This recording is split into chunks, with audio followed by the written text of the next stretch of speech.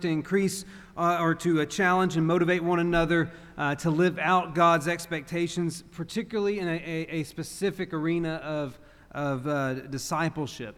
And this year's focus is called Focus on Your Finances. And we have invited Brother Keith Kersargeon to join us in this study, as he's done this series of lessons on financial stewardship a number of times. Brother Kersargeon earned his bachelor's degree from Faulkner University and his master's in biblical studies from the Bear Valley Bible Institute of Denver. He's preached for over 20 years and currently serves as the Director of International Studies for Bear Valley Bible Institute, and has been a part of Bear Valley since 1999 and has either taught or helped start the majority of their current extensions. He's a deacon at the Prattville Church of Christ in Prattville, Alabama, with whom we have many connections. And he and his wife Kim have been married since 1990 and have been blessed with 3 children. We are honored to have Keith with us here, and had a very powerful message in his Bible class hour. And now we're going to turn over to Brother Keith to continue sharing God's Word with us on the subject of financial stewardship.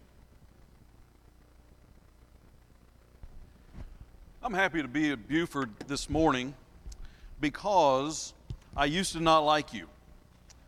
It's true. I didn't like you.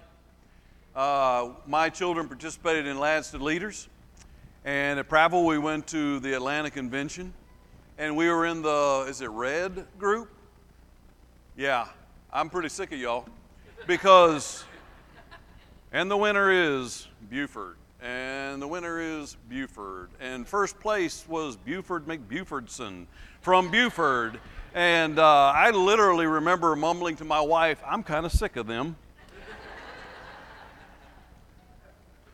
Congratulations, whatever. No, seriously, I'm not joking, but I am happy to be here today. And now I kind of like you, except now I discover you've got the good communion kits. We've got the kind with the unleavened styrofoam. And so I'm a little bit bitter again, but I'm working on it.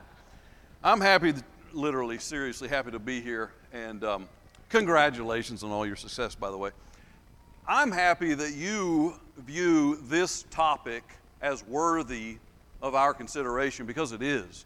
There are a lot of people that think that money doesn't have any place, near God. It's not a spiritual thing. In fact, we've heard money's the root of all evil and filthy lucre, and we've heard a lot of bad things about money. By the way, those are taken out of context, misquoted, but sometimes we think that money and God, they just don't go in the same arena, and they especially don't come together in this arena. But they do. It's a spiritual matter. As I said in class this morning, if God blesses me with something, what I do with that becomes a spiritual matter. And anybody who thinks this is not something we should be talking about, I would invite them into marriage counseling sessions where you find that money is the root of a lot of the problems they're having. In fact, there was a Gallup survey that revealed that 64% of all couples argue over money, and that 54% of divorces come about as either a result of directly from money or the stresses that money had in their relationship. It's important. Anybody who thinks it's not important, I would say, need to understand that there are a lot of God's priorities that are not supported by God's people because God's people haven't managed well what God gave them to begin with. There are a lot of things that God values, but they need support. And God's people can't do those things, support those things, if they haven't first taken care of what God has blessed them with. And then I would say, for anybody who thinks it's not something we should talk about, I would say it is a spiritual matter. James 1:17 says God gives us all that we have, and He has a vested interest in how we use what He has. And so this morning, in fact today, I appreciate your focus on this, and I'm honored to be able to come and share a few things with you from the Word of God. Stewardship is more than giving. It begins with managing. And so I appreciate your focus on that. This morning we're going to talk about some biblical principles of finances. These are things that come directly from the Bible, as you're going to see.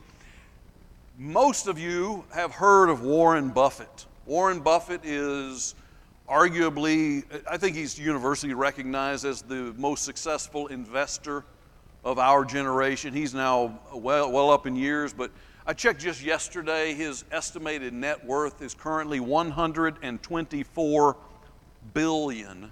That's with a B. He's done pretty well. And so every year he auctions off a lunch date. You can bid to have lunch with Warren Buffett. I think the last years it hadn't happened because of COVID and all that, but the 2019, a guy paid $4.5 million to have lunch with Warren Buffett. Now, he donates that money to charity. But you think, why would anybody pay $3 or $4 million to have lunch with him? Because they are hoping, I'm going to have lunch with him, and I'm going to learn something that's going to parlay into more than what I spent to get this knowledge. And probably it does. But I've got good news for you this morning. We're not having lunch with Warren, okay? But we are having breakfast with Solomon, all right? There's the good news. You can turn in your Bible. We're going to begin in the book of Proverbs. We're not going to stay there completely, but what we're going to find today primarily comes from the writings of Solomon. Solomon was not only the wisest man, he was also incredibly wealthy. He had done well with finances.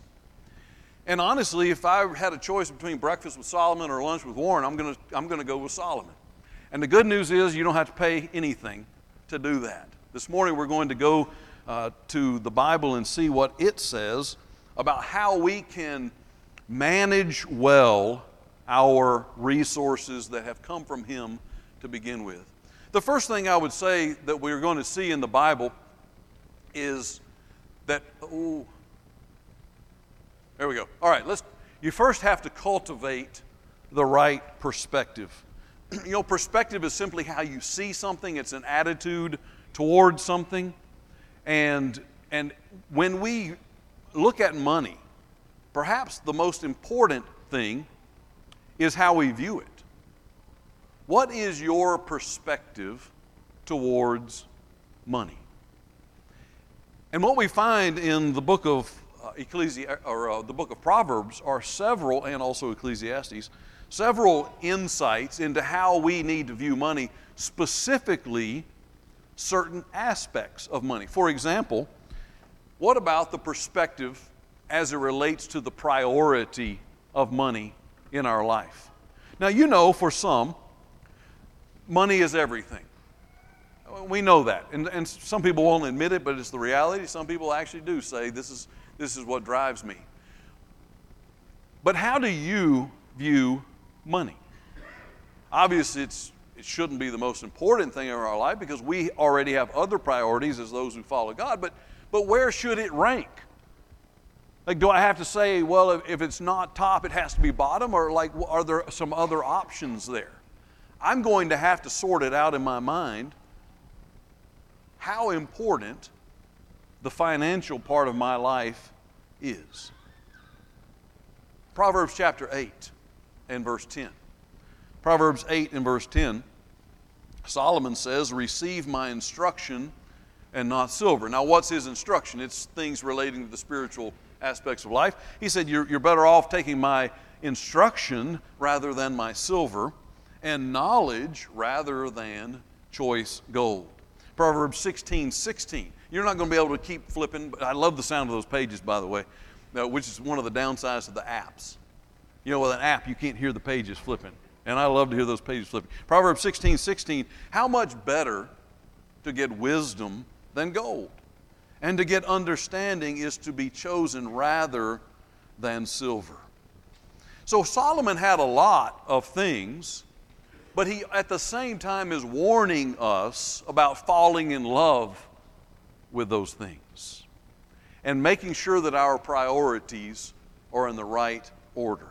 Proverbs, for the note takers, Proverbs 30, verses 8 and 9. He says, Solomon even says, do not give me riches lest I deny you.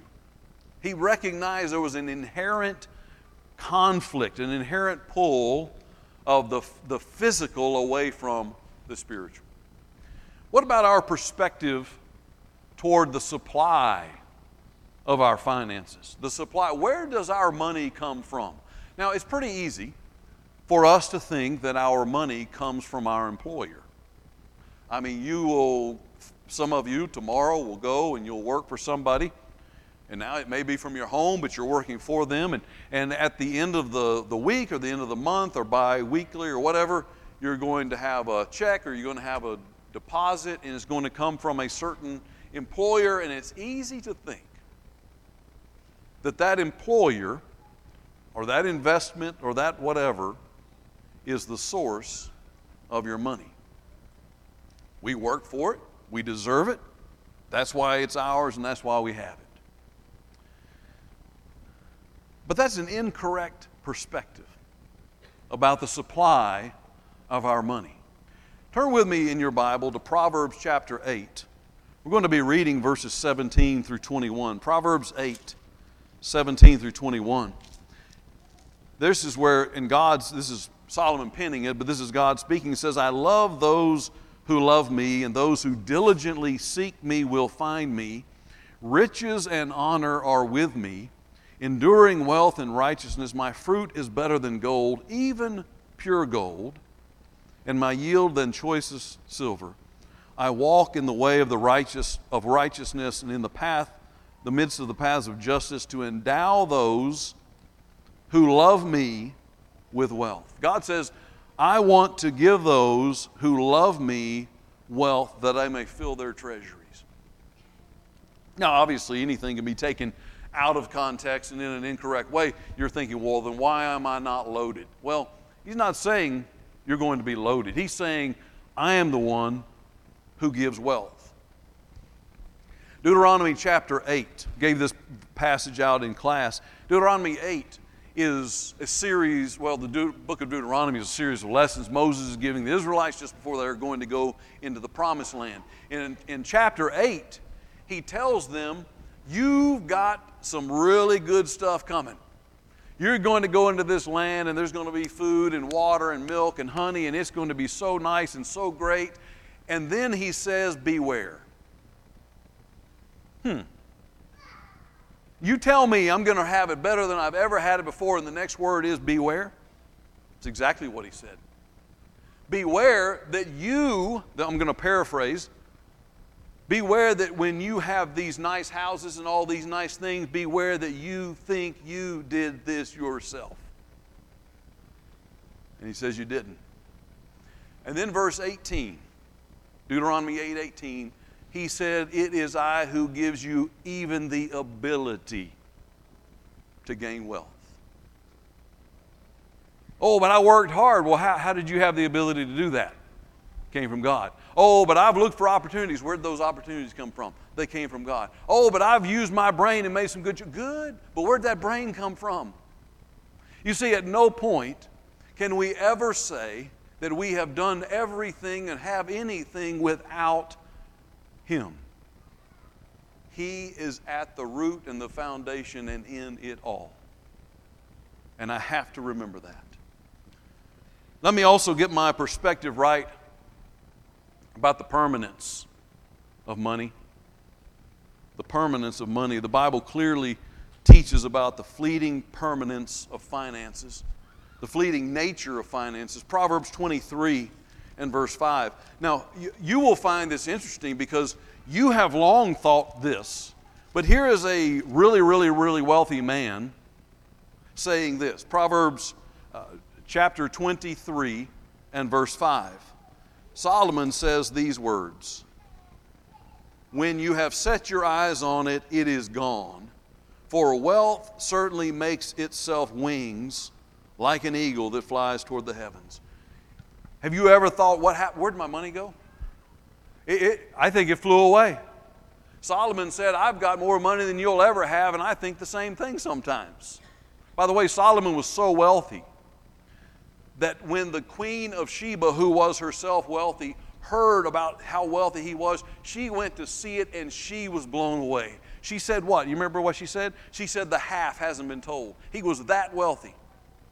And yet even Solomon said sometimes it seems like it just flies away. What about the permanency of money. Truth is, it doesn't last. And the truth is, it isn't made to. It is made to help us with our needs. It is made to assist us in helping others. It is made so that we can support the priorities of God. But at the end of the day, we're not taking it with us. And there are a lot of people who are spending their entire life, their entire existence, trying to get as much of this as they can, and they can't take any of it with them. Solomon says, you better get your perspective right to begin with. The second thing Solomon would tell us today is that we need to complete a financial plan. You look at the eggs in that basket, and those are all a part of real life. I mean, you've got the mortgage, and you've got the savings, and you've got some income, and you've got some outgo. But where is the plan? Sometimes I do this in a very, sort of an informal Saturday type thing, and people can come up and ask questions privately. And sometimes I do counseling, and the number one problem, the number one shortfall, is there's no plan. No plan. Now you might call it a budget. I prefer to call it a spending plan. We're gonna spend. It's kind of like the difference between saying an eating plan and a diet. Right? Which one sounds better? They can accomplish the same thing, but one comes from a sort of a restrictive negative way, and another from a liberating positive way, but both with the same impact. We need a financial plan. Let me suggest what we need to do. First of all, we need to involve God. When you are beginning to make your plans, involve God in them. If He really is your top priority, and if He really is the source of these things, then surely He needs to be involved from the very beginning on what we're going to do with this. Proverbs chapter 21 and verse 5, he says this, "The plans of the diligent surely lead to plenty, but those of everyone who is hasty surely lead to poverty." Did you catch that? He said, for those who plan, they'll have plenty. For those who just kind of do whatever, they'll never have anything. And some of us have lived both sides of that and know for a fact both of those statements are true. Involve God. There is a passage in Proverbs chapter 3 and verse 9. This is a game changer. I'm going to warn you right now. I'm going to warn you, don't read it if you're not ready to have your entire financial world rocked.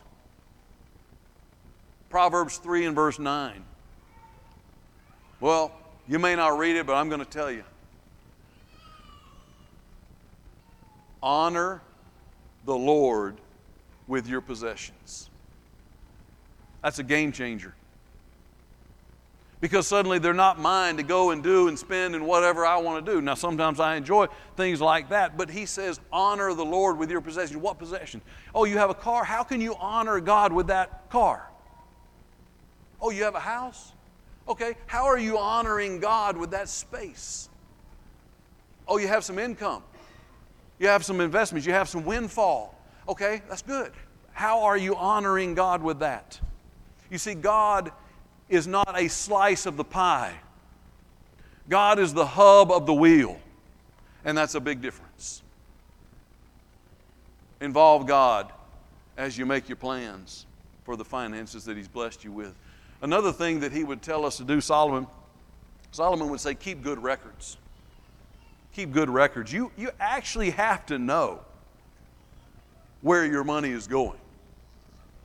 And again, as I've talked to a lot of people, say, well, what are you spending, how much on and where, and they don't actually know. Some don't even actually know what they're making. But if you don't know where your money's going, you'll never be able to get control of it. Let me say it this way. This is good South Georgia English. You got to be knowing where your money's going. Can you remember that? You got to be knowing where your money's going. You can even form a budget, But if you don't keep good records, you don't know if you made it or didn't. It really doesn't matter. Listen to what Solomon says about this. Proverbs 27:23. Proverbs 27:23 says, be diligent to know. Now understand, he's living in a largely agricultural setting. Be diligent to know the state of your flocks and attend to your herds. He may say to us, be diligent to know the state of your stocks. We're in a little different environment, but the principle is the same.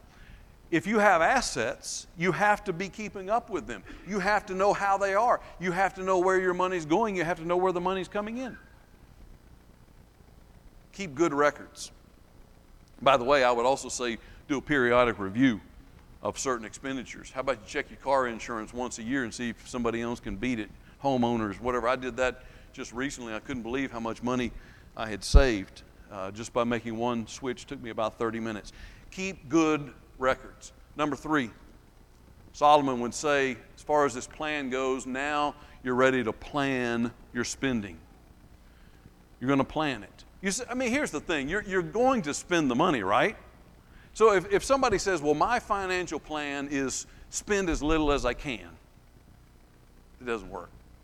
Not only is it incredibly restrictive and unenjoyable, it doesn't work. What is as little as I can? Well, technically, a little as I can is 100%, right?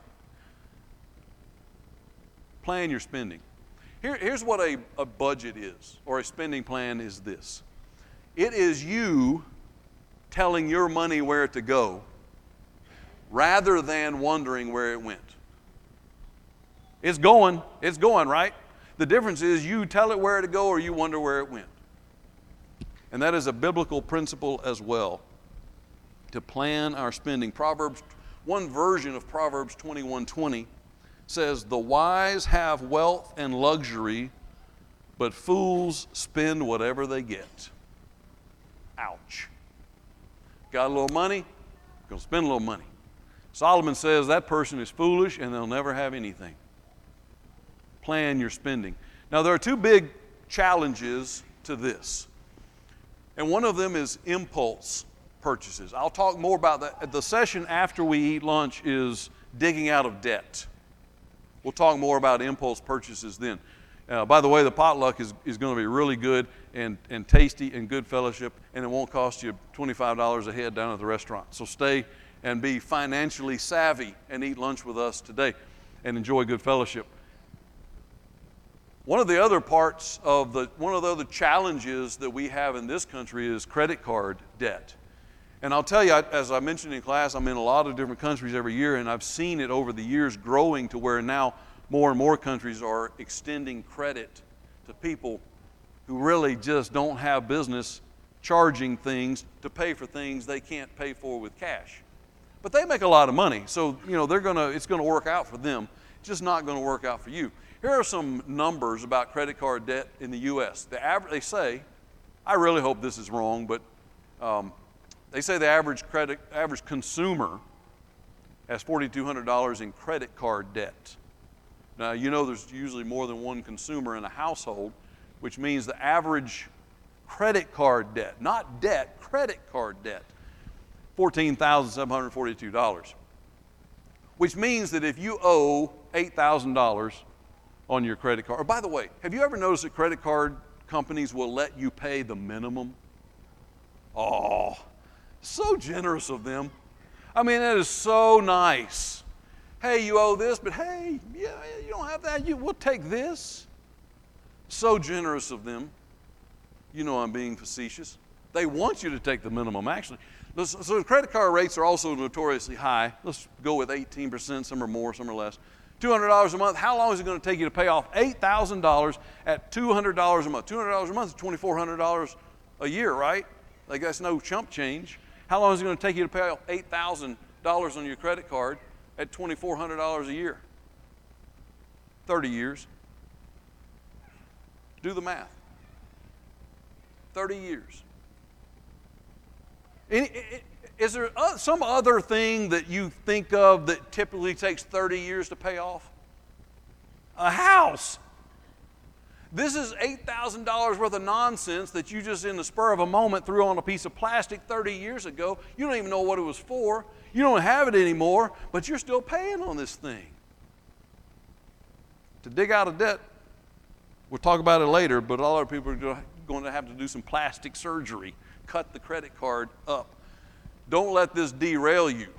So that $8,000 became $11,000, or became $19,000 because $11,000 of it was interest. All right, so if you plan your spending, though, you don't run into that. If it works in the plan, it's fine. You get to make the plan, too. You're going to involve God. You're going to keep your records. You're going to make that plan, and then you're going to have the self-discipline to stick with the plan that you and God have made for the resources that He has given you. A third principle of our finances that Solomon did tell us to do, is commit the first portion to God. The first portion. Not the leftovers, not the, whatever I've got still around by the time the plate comes by or when it used to come by. By the way, these tables up here, I bet they're pretty cheap on eBay right now, aren't they? Like, we don't use them anymore for anything. We used to have the 6 or 8 burly men with that Lord's Supper stance, and now that's gone too. But what's not gone is the responsibility that we have to use the resources He has given us to support His priorities. Isn't that amazing? God says, all right, here's how it's going to work. I'm going to give it to you, and then I'm going to see how important my priorities are to you. That's how it works. Otherwise, why does He want us to give?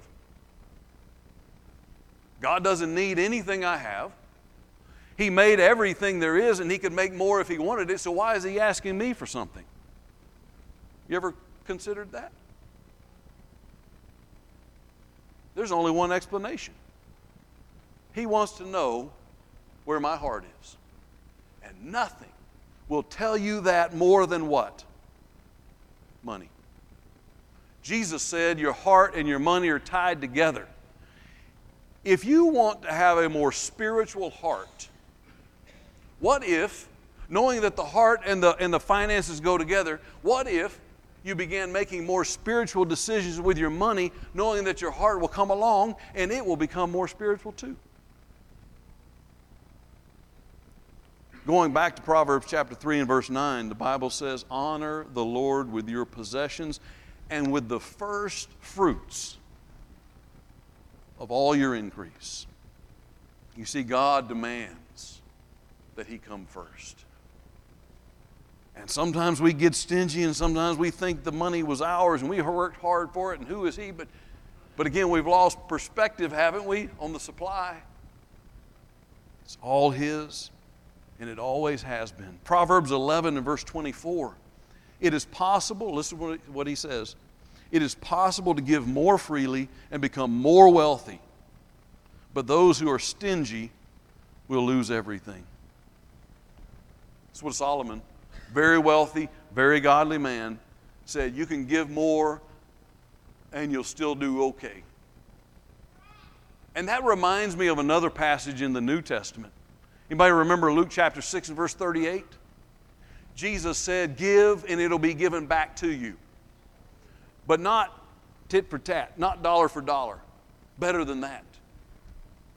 When I was growing up, I have a brother that's younger, and both of us were pretty stingy. We didn't want to give anything to each other. But for Christmas, my parents forced us to give each other a present. So he and I worked out a deal. I would give him $3, and he would give me $3. And we were done. Obligation fulfilled. Jesus says, not like that. You're going to give, and it'll be given back to you. But not $3 for $3. It'll be given back to you so much that it will be like it's shaken down, pressed down, running over into your lap. You can't outgive God. Period. You can't. Solomon also said, I've been young and now I'm old, and I have never, he didn't say seldomly, rarely, he said never seen the righteous forsaken or his seed begging bread. You cannot outgive God. And giving to Him is a part of how we honor Him with what He has blessed us with. That's what the richest man and the wisest man said. One more. Be content. Be content. And I know we're told we need to have ambition and we need to go after it every day and we need to just, go for it. And this is not in conflict with ambition. Some people think of content as not doing anything else. No, I don't even think that's biblical. We should always be trying to strive. Even when it comes to giving, Paul told the Corinthians to excel more in this grace. Let's keep working. Let's keep improving. But where I am right now, am I content? And we struggle with that sometimes. And you're thinking, well, if I had Solomon's money, I'd be content too. But I bet he struggled with it sometimes too. It's human nature. Sometimes we're so busy getting, we don't enjoy what God has already given.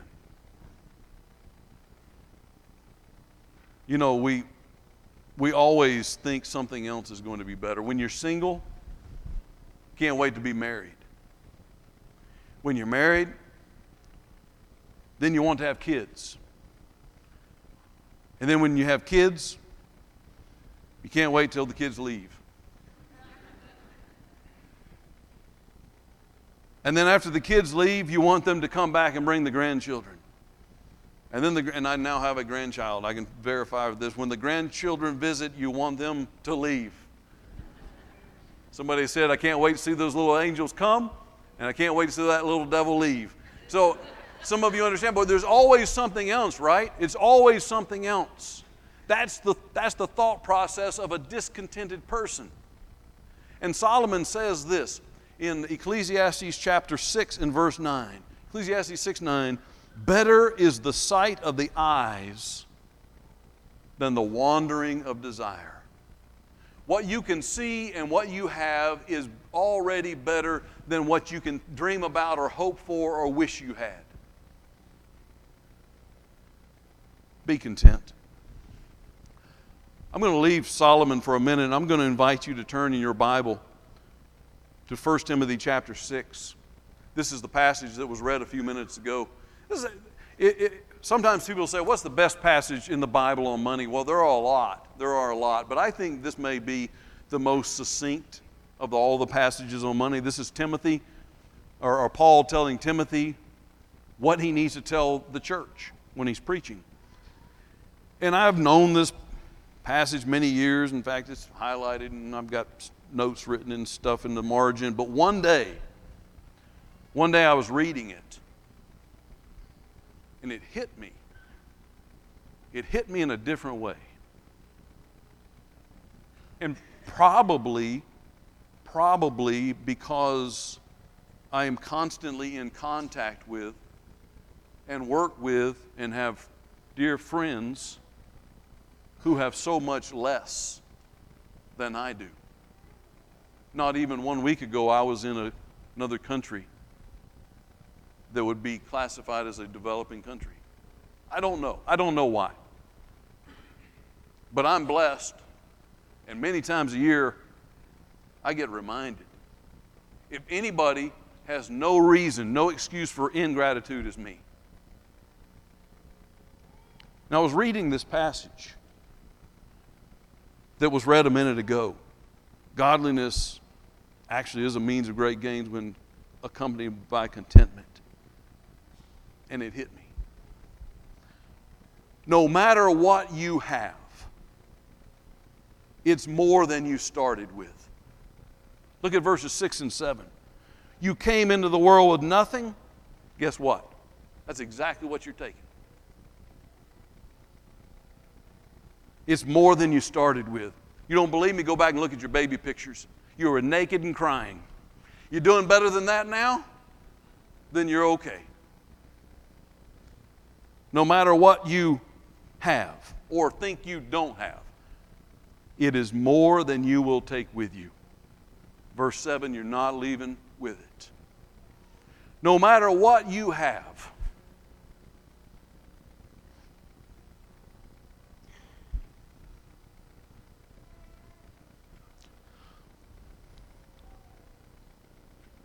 no matter what you have, it is more than what most have. Verse 8. If we have food and covering, that's a pretty basic list. If we have these two things, he says, be what? Content. I know people who don't have the food that we do. I know people who don't have the covering that we do. And sometimes they're more content than we are. No matter what you have, he says in verse 8, it's enough. I mean, really, what do you need to live? Food and covering. And he said, if you have that, not only be content, it's enough. One more thing he says, no matter what you have or think you don't have, it is better than envy and greed. Look at verses 9 and 10. But those who want to get rich, what happens to them? They fall into temptation because there's this inherent struggle between the physical and the spiritual. And they fall into a snare and many foolish and harmful desires, and that plunges men into ruin and destruction. Why? Because the love of money, not money, the love of money is the root of all sorts of evil. And some, by longing for it, have wandered away from the faith and pierced themselves with many a pain. No matter what you have, Paul says, and Solomon says, and God says, be content. Be content. There may be more coming your way, but where you are right now with what you have, it all came from God. Be content. Those are 4 principles of financial management that come directly from the Word of God. He owns it all.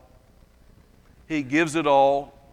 And He blesses us with everything that we have.